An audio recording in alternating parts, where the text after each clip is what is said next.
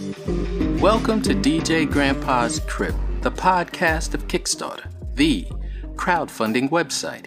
Each week I interview real people with honest dreams. Today is Monday, September 2nd, 2013. During this week in history, in 1813, Uncle Sam became the nickname for the United States government. Uncle Sam was named after Samuel Wilson, a meat packer from Troy, New York, known for his kind and jovial personality. Dude, I never knew that, and I wonder what else I don't know. So, what is Data Hacker? The series began with Initiation, also a Kickstarter-funded title, with an average rating on Desora of 8.6 and a slew of positive comments. I'd like to announce that we didn't disappoint. How's it going, dude? Initiation, not bad, man, yeah. Now, shall I call you Ross? You can call me whatever you like. Shall I call you new to the gaming world, or, just pro level? Actually, I kind of dropped out of the whole industry for a while. I started studying computer games design at university, but I consider myself a writer before anything else, so Right. It's just that games are the medium I choose to portray my stories, because I hate writing novels, Right. because I find that quite boring. And I've got quite a poor memory, so it helps that if I've got it there on a game, I can go back and replay part of the game so I can make sure there's no plot holes. You do a lot for self. Well, I suppose I'm a jack of all trades and a master of none. So is DJ Grandpa, man. So is you said something that was really cool, but let's see, I should have written it down. No, you said about the whole novel thing, about games being like novels, and I never realized that, until I started doing the podcast, and I didn't realize it then, but I realize it now, I guess, progression. And these games are like novels. They're like movies, And it's insane. I never imagined it, or I guess I never had the foresight to imagine that it would get to this point. Yeah, well, I suppose more and more nowadays that people... I mean, not many people read nowadays, as daft as that sounds. Right. But, I mean, the RPG crowd it's a very devoted crowd, and the games that I produce may not entice hundreds and hundreds and hundreds of players, Right. but the people that do play it love it, and are quite loyal to it, I guess. Yeah. They're raving about it. Right. Initiation, which is the prequel to Corruption, is up on Desora, and it's got an average review of 8.6 out of 10. Mm-hmm. It's a very standard, very kind of Mickey Mouse tool set, if you like. Right. But it's the story that really hooks people, and the gameplay that keeps them there. Hey, where are you from in the UK? Stoke-on-Trent, which is an ex-industrial town with very little work. Okay, because I didn't know how to pronounce it, but it looks so cool. So I was like, man, that's a cool name, Stoke-on-Trent. It's really not a nice place. I never said it wasn't a hole in the wall, but it does have, as far as marketing and the name, I see how people could get stuck there. It's like you look at a map and it's like, let's go to Stoke-on-Trent. And then, I'd be more inclined to go and hang around London or somewhere a bit. Right, but sometimes people want to be just they want to be troubled. They're like, everybody goes to London and they may be drinking or something. Let's go. Oh man, the place sounds so cool. Just imagine. That's how I would get stuck there. See. Yeah, you might come and visit, but I don't think you get stuck here. That's true. I wouldn't get stuck there. You'd You'd right make your about excuses and promptly leave, I think. Yeah. You're right. You know me already. You must have been listening to a cast or something, man. Okay. Now, another thing about your game, Data Hacker, not even about the game, but about the video. Because how you talk about people don't read or whatever. Okay, DJ Grandpa doesn't really read a lot. He studies a lot, and he goes through a lot of content every week. He reads a lot of headlines, and he reads like a paragraph or two. But if it's like a long love letter or something, something like that, DJ Grandpa doesn't really. A novel, he doesn't really read those. I mean, nothing against the industry, even though it's in decline. So, to make a long story short, what I'm trying to say is your video was super cool. Well, the first part was weird because it was like this little car on a bridge or something. It was driving for like 20 miles or something. But I didn't get that point. But what drew me into your Data Hacker was your voice was just so calm. It was like the nicest voice I had ever heard, that morning. Thanks, man. Yeah, so I was like, I gotta talk to this guy. Just his voice alone, it just drew me in. Are you really like that, like the voice, or like when you're at home, you just kind of like, or in public, you're just kind of like losing it, cursing all the time, kicking stuff around, pushing people out of the way? I'm a nice guy most of the time, but I've got 3 very young children and they do push you over the edge occasionally. Oh, yeah, it's true. I didn't want a big flashy video with me talking in the background. I wanted me to be talking in the foreground with a little bit of imagery to just show that it's not like every other game out there. You did that. Half of the game is a completely almost futuristic, however dystopian setting. The rest of it's high fantasy. The video said like you could be a couple inside the data hacker world and you might want to conceive a child or something like that, but it doesn't have one, so you'd have to well, I mean, I guess that's how life is. You'd have to put one together, but you'd have to put one together inside the game somehow. Yeah, basically, the game features 2 completely different storylines. Basically, in the first game, you could make certain decisions that would get you a different ending, and then this game carries on from that. But there's plenty of information in Corruption for you to be able to just start a new game. Right. So there are 2 completely different sides of it. One is the online game, which is situated within, and the other is a digital realm. It's a digitized version of our world, I suppose. Okay. Complete with its own inhabitants, and it's up to you kind of to decide whether or not their life has value, because they're not tangible. So as the hacker, if there is any systems that aren't in place and there's something that you want, then it's up to you to go and find out how you can make that come true. I missed your first game. Sorry about that. That's okay. There's no malice involved. Lots of people did. Do you feel like you're growing? Do you feel the noise increasing? It's getting louder somehow?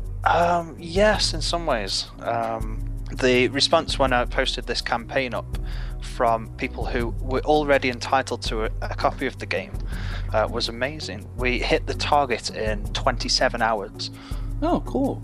Kickstarter itself is a great way not only to raise cash, but also to get some free publicity, because my first campaign got something around 6,000 views on the video, and 6,000 views, let's say you were advertising through Facebook or something like that, that's going to cost you hundreds of pounds, dollars, whatever. So I just want to kind of build something up from the ground up for myself where I can maintain complete control, which never actually happens, because as soon as you've got customers and fans, you've got to do fan service as well. Such is life. Yeah. Yeah. And now, is there anything else? Would you like to say hello to your backers? I'd definitely like to say thank you for believing in me, really. I hope I don't disappoint. Hey, you told me you wouldn't disappoint. What is this? Are you backsliding now? You didn't say that in the video. You bragged about how your ratings were like top notch. You're not backsliding now, are you? You're getting quiet, man. No chuckles. Pushing me back into a corner. I want you to stand behind your product. That's what I'm trying to get you to do. Okay, I promise I will not disappoint. Okay, that's what DJ Grandpa likes to hear. We want people to put a little skin in the game, as they would say. Now, for anyone out there who likes, 2D video games, which this one is, unless he corrects me and says I'm wrong, but it looks pretty cool. He has that's right, and he was trying to back out of things after I said how great of a voice he had. It's not like I don't remember all of those things. But go to Kickstarter.com and type in Data Hacker. It'll pull up a 2D game, and it has the loveliest voice in there I've ever heard. So if you can't find it there, go to djgrandpa.com and we'll post links. Ross, it's been a pleasure, man, and thanks for coming on the show. And I hope the whole industry and the economy of your town in Stoke-on-Trent picks up and stuff. So people have jobs now. Thanks for having me. Hi, I'm Jerry Rackinator. I'm an independent filmmaker along with my husband Perry. We really enjoy doing films that encourage and inspire our audience. Our last film was a 40-minute short called Cleansing Rain, and it was used in alcohol recovery programs across the nation. Yeah, I think I'll just call you Jerry. We really don't use last names on the show so much because I'd screw them up. So it makes it easier for me if I just use people's first names. And you are a filmmaker. That's true. I am. Are you a documentary filmmaker? My background is in photojournalism, so I do have that bent about me, but mostly what I create now is fiction. It's all made up. And what does your husband do, Perry? What does this Perry guy do?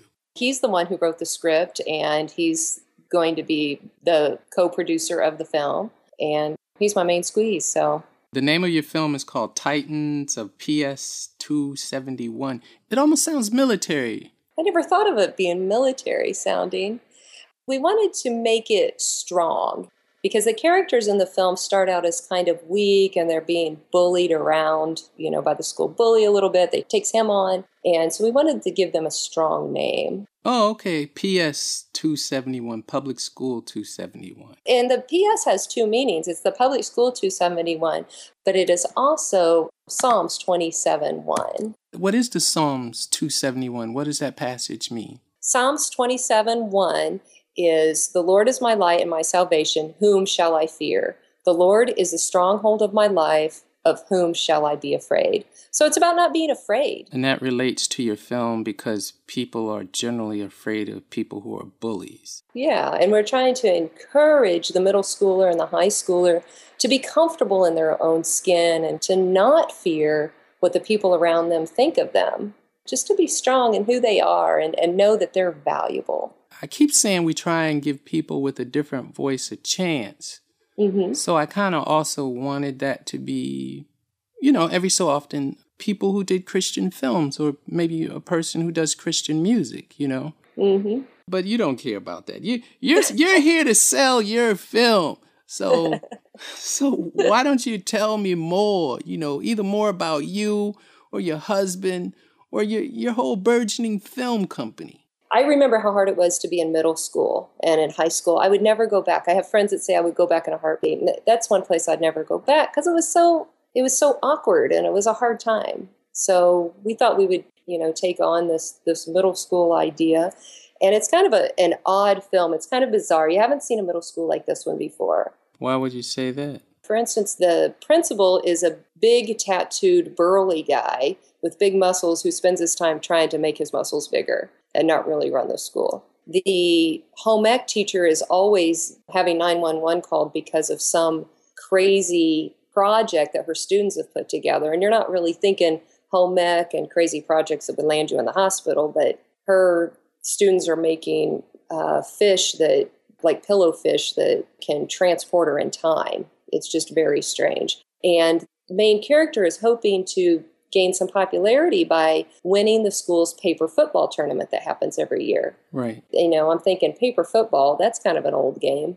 But the way we present it is kind of funny. Like the muscle-bound principal guy, he's in the tournament, and when he hits his paper football, it turns into flames because it's so strong and goes so fast, it catches fire. This is starting to sound a little crazy, It is crazy. It's got so many twists and turns. It's just a kind of a bizarre story. And it's all out of the mind of Perry. Yes. Husband/main squeeze. Yes. Yeah, he's a little creative there. I see why you said he's a creative sort. He's very creative. I had a hard time wrapping my mind around it. But again, our target audience is middle school and high school. So we're hoping that they'll enjoy it. And we've, sent it off to some of our young friends to read, and they come back and say they just love it. So we're very excited about it. Christian filmmakers. Do you guys try and proselytize any? I'm thinking like if you're Christian filmmakers, everything you do must lead back to the Bible in some way, shape, or form. Mm-hmm. Do you guys do that? We do have certainly Christian themes in it, but it's not a preachy film. The last film that we did was a little more on the preachy side. It quoted the Bible a lot. There was a lot of scripture quoted. And at the end of that film, they were trying to bring the guy to Jesus, and he did. He came to Jesus. But this one's not like that. It's not a movie that when you go see it, you're going to be beat over the head with the gospel message. And we think that the gospel message is very important, and we are making you have to. Yeah, we're Christian filmmakers. Right. We're doing this to glorify God, but we're not trying to shove it down someone's throat. We're trying to make fun entertainment to encourage kids. So for anyone out there who been maybe a victim of bullying or who's bullied, this film is for you. It's targeted right at you. It's marketed right at you. So I'd say go to Kickstarter.com and check out Titans of PS271. It still sounds like one of those McHale Navy type of titles, but it's not. It's about public school and bullying. And if you can't find it there, you can go to djgrandpa.com where we'll post links for Jerry and her husband Perry, her main squeeze. And I've never used that phrase main squeeze before in my life. But Jerry, thanks for coming on the show, and I wish you the best. Thank you so much.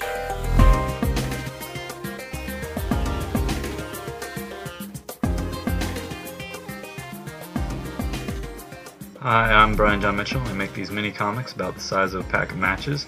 I've made about 80 of them now over the years, and I'm running this Kickstarter to try and finance the next 20 that I'm going to be making.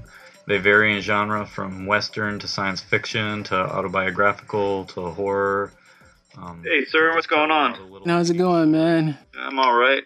And I checked out the mini comics, and they're pretty cool too, man. I like those. Yeah, I picked the sci-fi ones because I know you said sci-fi is like your secret interest category. I got you. And this is a whole series for you. You've done it this is like your third time, right? With the comics? Right, comics. Yeah, I think this is my third comic Kickstarter. The first one was I think I had 60 at the time, and I was making a box set that I bought all these cigar boxes and did finishing oil and stuff on them, and then put 60 comics inside. I like the direction you're headed in. It's pretty cool. You know, I'm not even judging the content so much, right? No, seriously. I'm not even really judging the content. I'm judging the quality, and I guess I'm also judging you living up to the words that we talk about during our conversations. Yeah. That's why I was a stickler on the pictures, and when I saw the quarter, I was like, okay, he's trying to manipulate me there. Okay, I like that. But then I was like, I'm looking on the first pick on the video, and I see no quarter. But then today, I realized the book of matches. So I was like, he got me again. You know, it's like marketing 101 or something. And so I thought that was cool. And I was like telling my children, he's the microfinancing guru on Kickstarter. I was like, I have to follow this guy. Yeah, I'm trying to learn lessons from what's been successful with me for Kickstarter and to replicate the stuff that's been successful and then add on to it. So this is the first time that I'm trying to actually run some ad campaigns semi-seriously for this. I don't know if you know Project Wonderful, that it's a popular ad platform for webcomics. No, I don't know that one. I have to look it up. Their process is weird in that it's like you bid the amount that you want and you have the ad until somebody outbids you. So there are a lot of ads you can get for only a penny.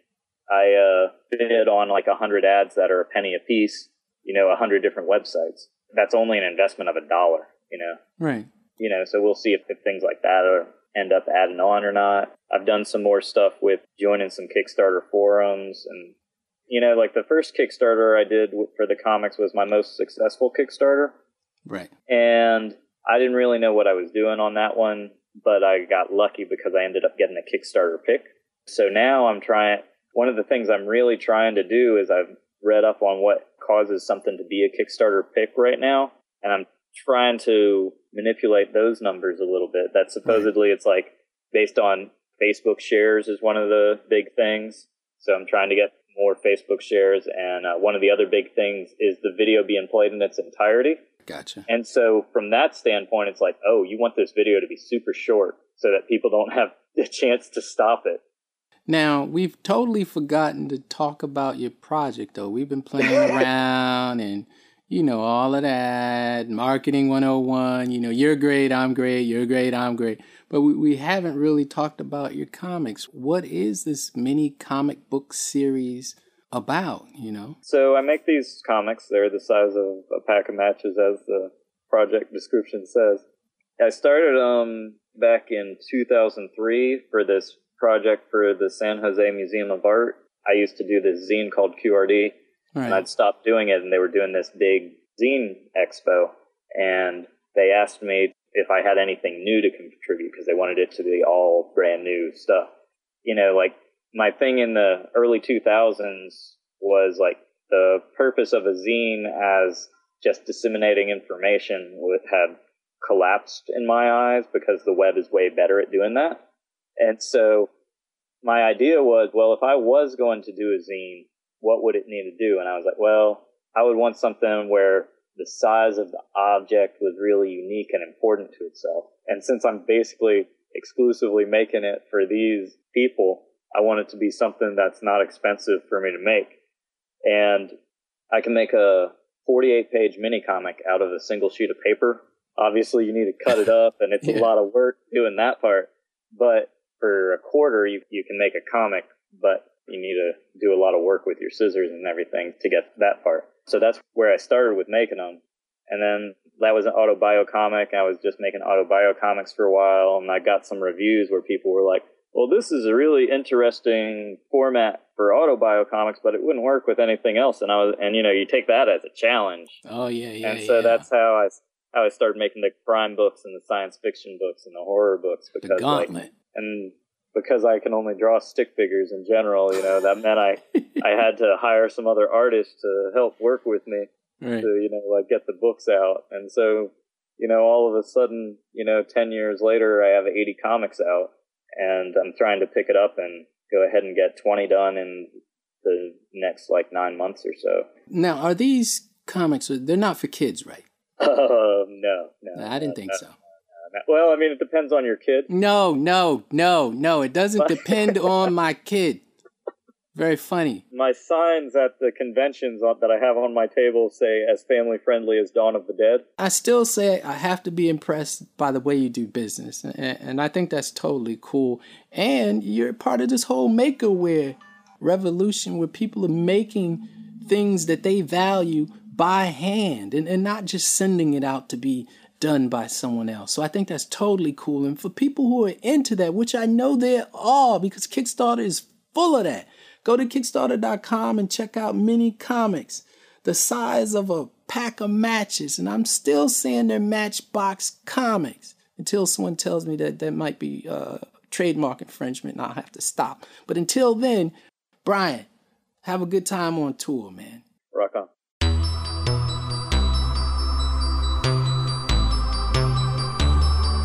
Hey everybody, my name is Frederick Gladney. Thanks for coming to my Kickstarter page and profile, checking me out. I'm a singer-songwriter who's been involved in music as long as I can remember, singing in church growing up. So how are you doing there, Freddie? I'm good. Just trying to finish moving in. Moving sucks. No matter when you do it or how you do it. Where are you moving from this time? I lived in Beverly Hills adjacent and I moved to the Valley. Yeah, so you're in the big city of dreams. That's right. How long have you been on this musical quest? Not long. I mean, I've been doing music my whole life, but seriously trying to make it a career in the secular pop world, a little bit over a year maybe. Hey, looked at your video and I believe it said that you went to a religious school for a while? Yeah, in Australia. So how does that affect your music? I'm a songwriter, so because I'm a songwriter, I get to control what comes out of my mouth and what I say. I definitely want to write fun music. I mean, like bubblegum stuff, stuff that might necessarily not have a lot of strong lyrical content, but that isn't extremely negative or, degrading to women per se. I definitely want to write stuff that's going to relate to people that are my age, teenagers, young adults, just the youth in America and abroad internationally too. But because of my faith, I try to not go too far off the deep end, as they call it. But I don't want to get it twisted as far as my lyrics are not Christian lyrics. Do you really think in this type of industry and you not doing straight up Christian music, do you think you'll be able to hold on to your faith in that way lyrically? I do have a lot of friends and family out there that will be able to keep me grounded. Will it be a struggle? Yeah, but that's part of the struggle. That's part of a faith journey, you know what I mean? That anybody has on this earth. It's not easy. If it was easy, everybody would do it. With that being said, I will have to place myself around a lot of people that might have different morals or ethics to me. And I'm okay with that. I have a lot of friends that aren't Christian or that don't share the same beliefs as me. And if anything, I share my faith with them. They can share some of their ideas with me. And if we both can become better people for it, then that's great. Why don't you tell me about your music? I think that's a slightly different question than me asking about your spirituality. The genre that I sing is pop R&B and hip hop. I've been told that I sound like Jason Derulo, Drake, people of that nature. Somebody that I've been fortunate enough to meet and collaborate with musically. We haven't done songs together, but we've just bounced ideas off of each other. Is Chris Brown. And yeah, that's been a blessing for me just because he's already on in the industry. And I dance as well. You probably saw that in my Kickstarter video. I did see that.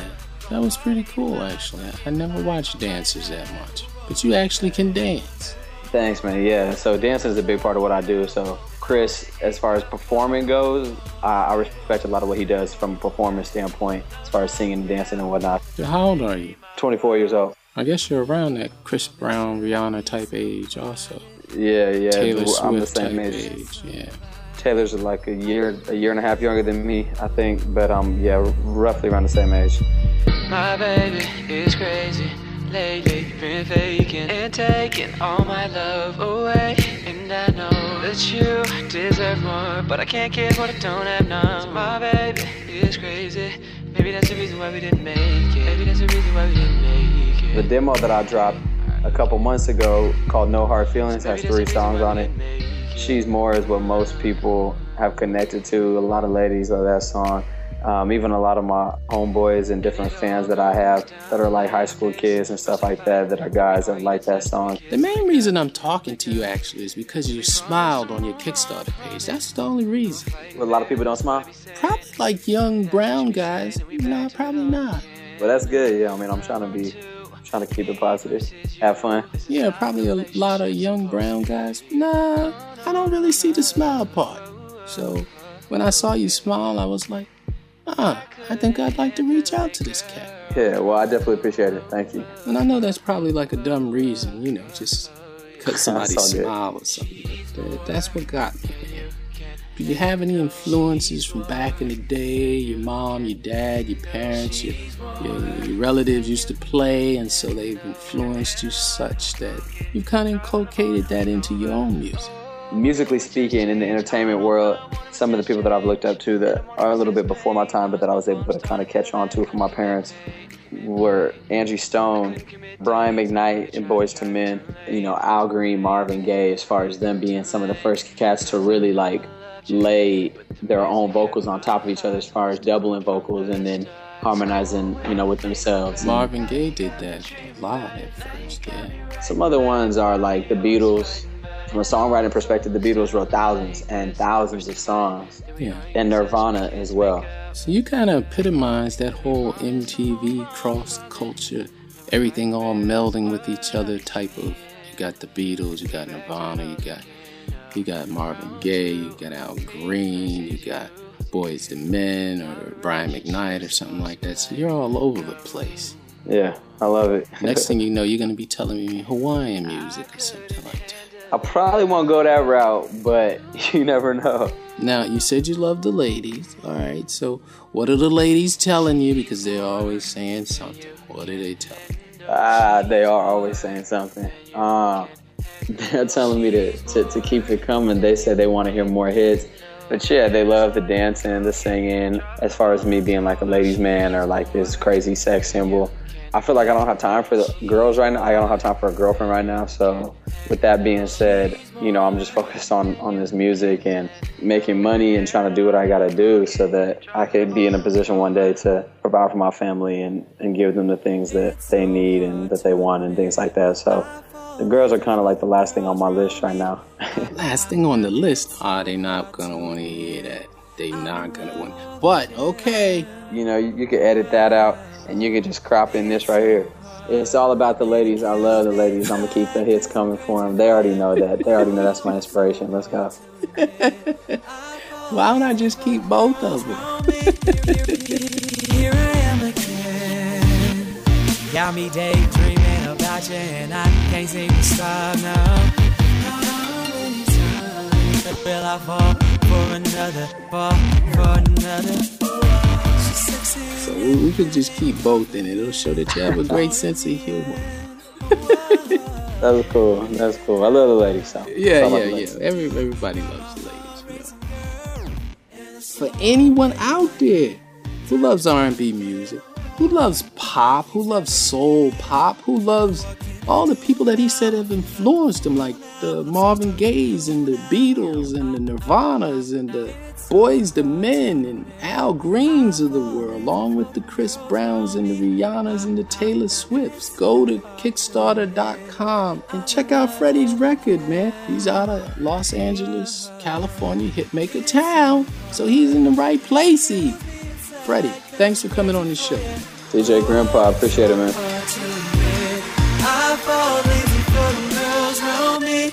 Oh, here I am again. How do you feel me? I'm feeling you. You feeling me? I'm feeling you. I'm falling for you,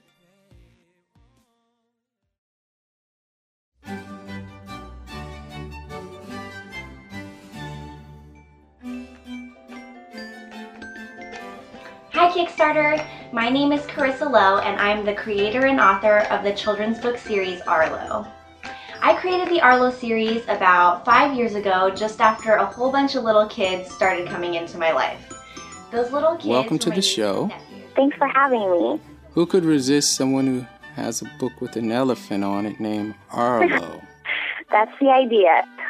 Yeah, cute and cuddly, and then you got the video with all the nice, beautiful children in it and stuff like that. Those are my nieces and nephews, yes.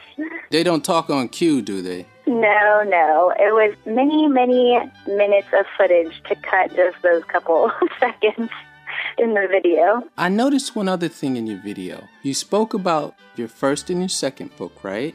Yes. You said or you mentioned that you had won awards, but it seemed like you were being modest. You never spoke of what the awards were. Well, there's so many to list that I didn't have time. I'm just kidding. So Arlo Goes to the Dentist was my first book. That was the one I published in 2011. Right. It first won gold at the Independent Book Awards in the children's and parenting categories. Right. Then in 2012, it was a finalist for the children's picture book category at the USA Best Book Awards.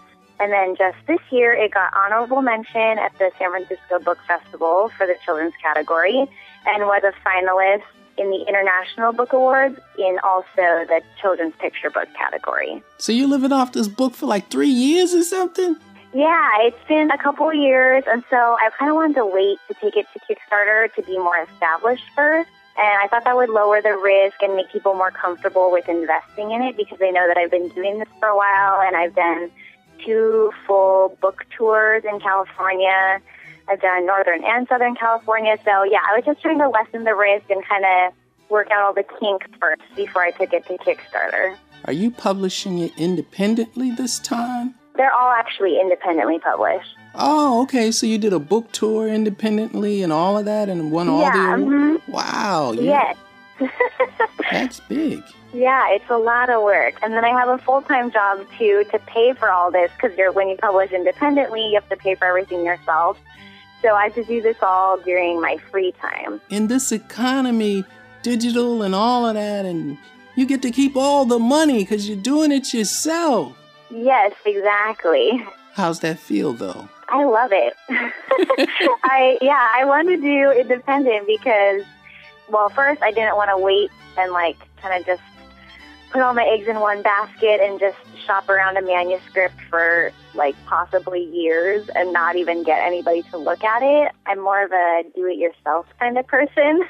I don't like waiting. I'm not afraid of hard work. So I was like, well, I found out about this independent route and I decided to do this myself because I was a PR major in college anyways. And so that's come in super handy. We were doing all the marketing and publicity for the books and book tours and stuff like that. Well, I guess maybe you should tell me a little bit about Arlo, you know? I created Arlo because I felt like there was a real hole in the children's book market for that new, really clean-looking kind of children's book with the modern kind of graphic design feel. But then all those books that did have that feel, they all kind of lacked a cohesive storyline. A lot of them were just cute little stories, and then they would just end. And I'd always buy them because they look really pretty on the bookstore shelves. Oh, they do. Right? I love those. And so I'd buy them and bring them home to read to my nieces and nephews, and I would get to the end, and I felt like it was so abrupt, or like pages had been torn out, and I was just super confused. And so I missed the good storytelling elements from like the books that I read when I was a kid. You know, just a good story that you're going to remember forever. But also I want to combine it with the new kind of modern look of children's books, because I love those also. So I decided to do that, and then I specifically chose to tackle kind of new situations, or I don't know, just books in general that just teach the kids something. So that's also something I noticed that was missing from a lot of the books. I mean, books when I was a kid always had a moral or, you know, some kind of lesson for you to take away from it. I was a big Rudyard Kipling fan when I was a kid. Awesome. Yeah, I loved, like, Bernstein Bears and Curious George and, you know, all the classic. And so I decided to tackle specifically first situation because, you know, when you're little, everything's potentially a new situation that they've never encountered before, which could be scary. So the first book I tackled going to the dentist for the first time. And then the second book was going on an airplane for the first time. And then with this newest book, I decided to kind of stray away a little bit from the first time kind of books. And I wanted to get kids excited about eating fruits and vegetables. And so Arlo is going to the farmer's market in the third book. I'm looking at your Kickstarter page. I watched your video. Of course, I say that to everybody. I watch your video. But I look at the Arlo guy, and he looks like a book that I feel as though I've bought already. You know, it's like, didn't I get that book already from somebody? And then I talked to my children. They're like, yeah, we have Arlo somewhere on the shelf. And I was like, I swear we do. But I'm not sure. But I guess I'm just trying to give you a compliment that the artwork is so cool that it feels like I must own it already. Oh, thank you. You know, you picked some pretty good stories. The dentist is always scary, child or adult. Right? I know. I still am like a little bit anxious when I go to the dentist. I hope whomever's listening is not a dentist. But I mean, in general, nobody likes the dentist. It's true. Yeah, nobody's like, yay, I have a dentist appointment today.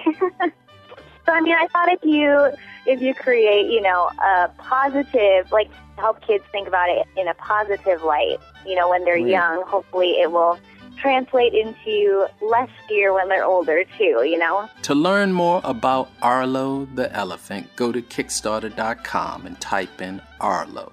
That's ARLO. I want to thank Carissa for coming on the show, and I'd also like to thank Matt Dine, a former Crib guest, for lending us the background music for Carissa's piece. Matt has a new album out, thanks to Kickstarter, called Me, Myself, and Albinoni. We'll post links at djgrandpa.com.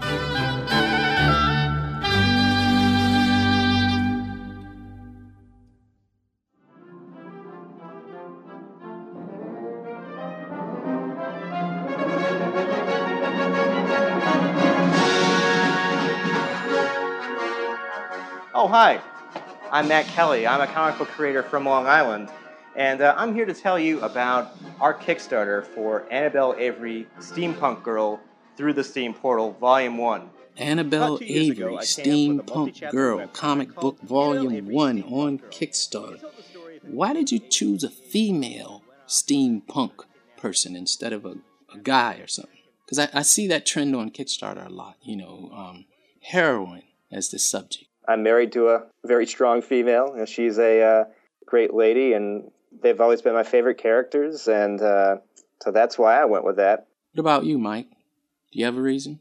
I'm much like Matt. I prefer female characters. Definitely Marvel and DC are really lacking in that, where they keep trying to relaunch the same old characters and just revamp them and alienate the people that love those characters more and more and never create new ones. They don't support female characters very well. Independent comics does support female characters very well, and our culture really enjoys, you know, watching women be strong and powerful and independent. You know, we should get down to business and actually talk about your heroine, Annabelle Avery, Steampunk Girl, or the Steampunk Girl. we started it out as like a web comic, and then we went from there. But I had this idea for this, girl in Victorian England who sort of like, take Pride and Prejudice and mix it with Indiana Jones. Oh, okay. How old is Steampunk Girl? She's about 17 years old. She was kicked out of a finishing school for being so strong-willed. As the story opens, she's traveling with her uncle, who's the Minister of Technology, across Europe on sort of a secret mission that no one is supposed to really know about. I didn't know I liked steampunk until I came to Kickstarter. And then I started interviewing people, and people like yourselves, and they started talking about steampunk, and I realized I had been watching it all the time, like 30,000 Leagues Underneath the Sea. Yeah, This is like 20,000 Leagues. Actually, you just hit upon something that Matt and I hit upon too, because about a year ago, I realized that I'm really into steampunk. I just didn't know that was steampunk. Yeah. A lot of Jules Verne stuff, a lot of, old-timey stuff, and it's been in and out of our lives in a way that you don't really pick up on it, but once you put it all together, it's there. And I know Matt kind of went through the same thing.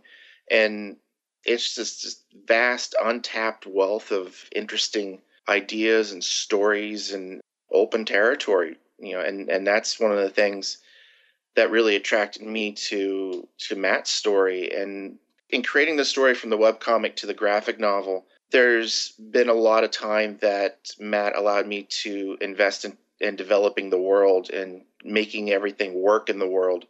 So we traveled to India, and there's a floating city, and we traveled to New York City, and New York hasn't been colonized by the Europeans, so it's still Native Americans, but the Native Americans have Adobe skyscrapers and their own version of steampunk technology. And it's been just a joy for me to be able to dig deep and create all this stuff and build it on top of Matt's story, which I fell in love with when he sent me the first script. How did you guys meet? Mike and I we met at a message board somewhere in the dark corners of the internet, talking about comic book art and talking about project ideas. So I kind of was just throwing out this idea of like this cool alternate reality steampunk world where, kind of history took a different course. And so he was like, yeah, that sounds kind of cool.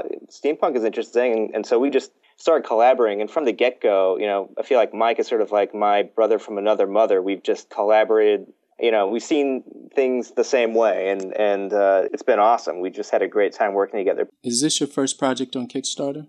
Yeah, this is Matt. Yeah, this is my first, and I think Mike's first project on Kickstarter. And it's a really amazing community. I mean, from the day we launched it, we've had just random people reaching out to us and supporting us. It's just such a great environment to get involved in. And I knew that this was going to be the future, being patrons and supporting independent artists and creators. So you really believe in that, huh? That whole supporting each other, independent artists and creators type of thing. This is Mike. I went to art school, and one of the things that we learned in the community of the school I went to, which was you're competing with each other, and certainly you're going to be competing with each other for jobs, but it's still an us against them kind of mentality. The creative types have to get the non-creative types to recognize what you're doing and hopefully afford a living for you with it. Right. And Kickstarter lets you do that. You get to produce your art. You get to produce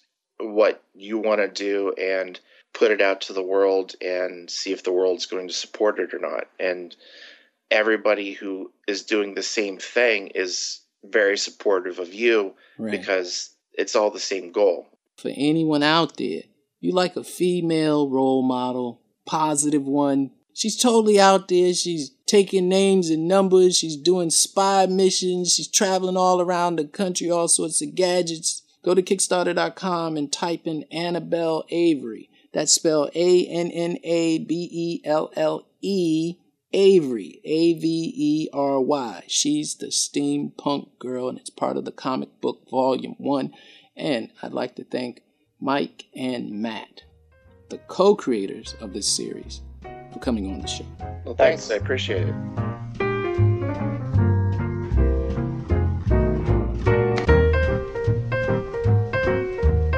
Hi everybody, I'm George. And I'm Matt, and we're here to tell you about a great new game called Chromancer.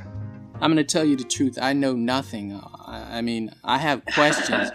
Well, my name is George Masri, and I'm here on the line with John Paul Gagnon-Mouzakis, who's my partner and one of the founding members of Chromancer. We're an online trading card game, and we're using Kickstarter to launch ourselves. We're lifelong card game players, and we've decided to put this product online for a number of reasons. I'd say the two major reasons are that, in the first place, we feel like as card games have gone online, they've lost some of the things that made them great when they were offline, when they were on the tabletop. And we're trying to bring those things back.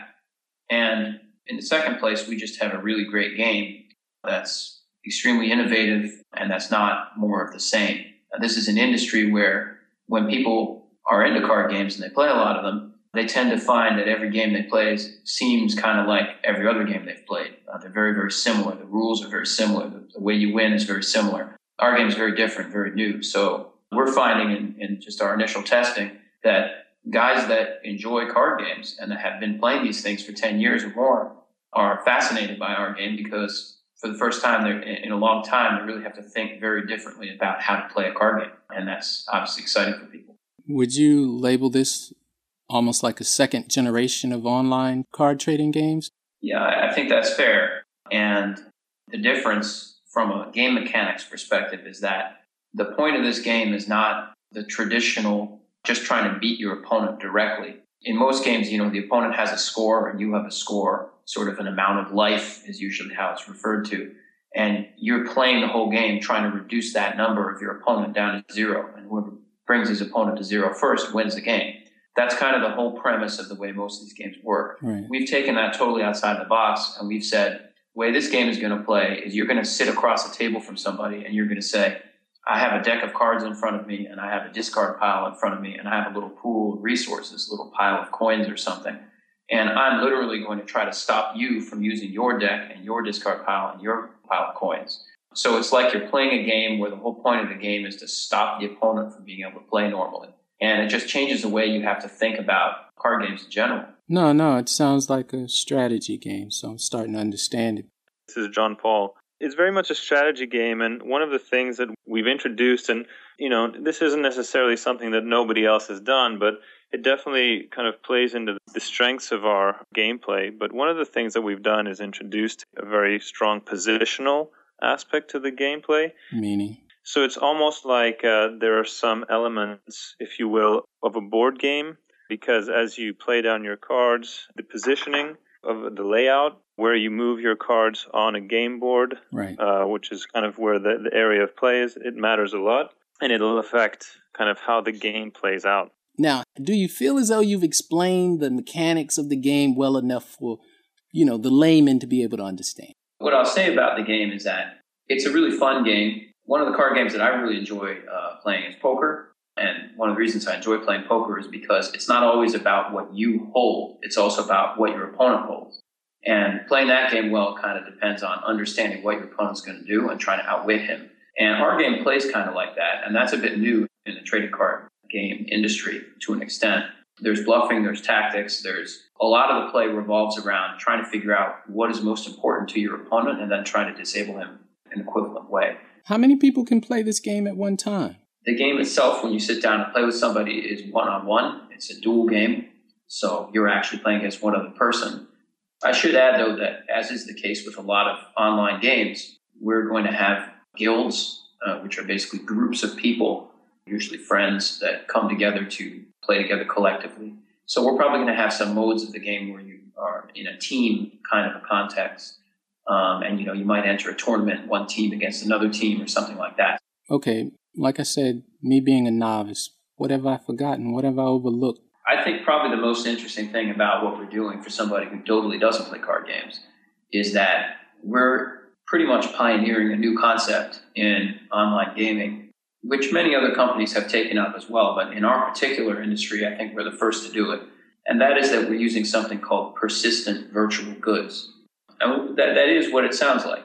It's virtual goods that people own. So, they have a bunch of cards on their account that don't really exist. They're digital, but we treat them like they're real. So it means that, for example, if you buy 10 cards off of our online store. Those 10 cards they've actually come from a digital print run, which is a single limited print run. Every card has a serial number on it. It's never going to be destroyed, and it's never going to be duplicated. So if you are somebody who's going to stick around for a while, and in year one you buy a couple cards in the alpha edition, then a few years later, if you want to trade those cards on the market, you're going to find that they've gone up in value because those are alpha edition cards that have never been reprinted. That reality of trading, which exists in the real world, has been lost in most online games, which basically just print unlimited copies of things. And I actually understand that. Well, and one thing that I'll add, just kind of following off of what George is saying, is that this is something that for us as a company isn't necessarily the route to profit maximization. It would be obviously a lot easier for us to simply press a button and digitally print an infinite number of copies of the same card whenever we needed it, not pay anything more, not do anything more. The way that it is now, or the model that we're trying to introduce here, is something whereby whenever we need to increase the supply of cards, because let's say, tomorrow we increased our player base by another 1,000 people, and so those people need access to cards, and let's say there isn't enough supply in the system, when we conduct a follow-on print run, it will be, like what George was implying, a different edition. And that's a different edition that's differentiated by new artwork, maybe different types of borders, some kind of substantive way that people can say, oh, this is from this edition, this is from that edition. And so as a collector, I want to be collecting kind of old editions, newer editions, etc. And that costs us money because whenever we, print something with new artwork, we have to pay for that artwork. Okay. The more important part of what it does is it girds the investment of the player. It means if you're going to be willing to spend time or money with our game, we're going to make sure that time and that money investment is protected. I mean, you've dumbed it down so much that even I understand now, and I appreciate that. You made it dummy-proof, and that's what I needed, man. I just needed it the 1 + 1 = 2. I feel as though you've done that now, because I didn't know where in the world how I was going to pull this interview off, because I kept reading the material, and I was like, I don't know, man. It's not necessarily so obvious because it's a fairly new thing, but at the end of the day, this is going to be obvious to people in 10 years or 20 years, because this is exactly where all of this is going. Right. As people invest real time and real money into virtual products, and they're doing that more and more, it's just a fact that those things have value. And so sooner or later, people are going to say, hey, if I'm willing to spend just hours and hours and weeks of my time and money on this, you had darn well better protect my investment. Right. Sooner or later, it's going to just be that a lot of this these online goods and this online currency is interchangeable with real currency. It's almost getting there now. I think I'm going to describe it as, I'm going to sum it up as, you guys are just not another MP3. I hope not. Right. Something special about it. I can understand that now. And I can say to the listener that I think that John Paul and George, I think they've dumbed it down for me, man. And that's what I needed. And there's no disrespect to anyone who's listening who got it, 8 minutes ago, who understood what he was talking about. But I didn't. But for those of you who understand and need more information, go to Kickstarter.com, go to Chromancer.com, and check it out for yourself. And that's Chromancer, CHROMANCER. It's an adaptive strategy online trading card game. And I guess the emphasis is that they're trying to say that it's actually a trading card game because the cards will have value as time goes on, instead of it just being another pretty face, another 1 million of the same card in a bunch. That's right. And I'd like to thank you two gentlemen for coming on the show and explaining it to me so eloquently. Well, thank you so much for having us. Thanks for having us, yeah.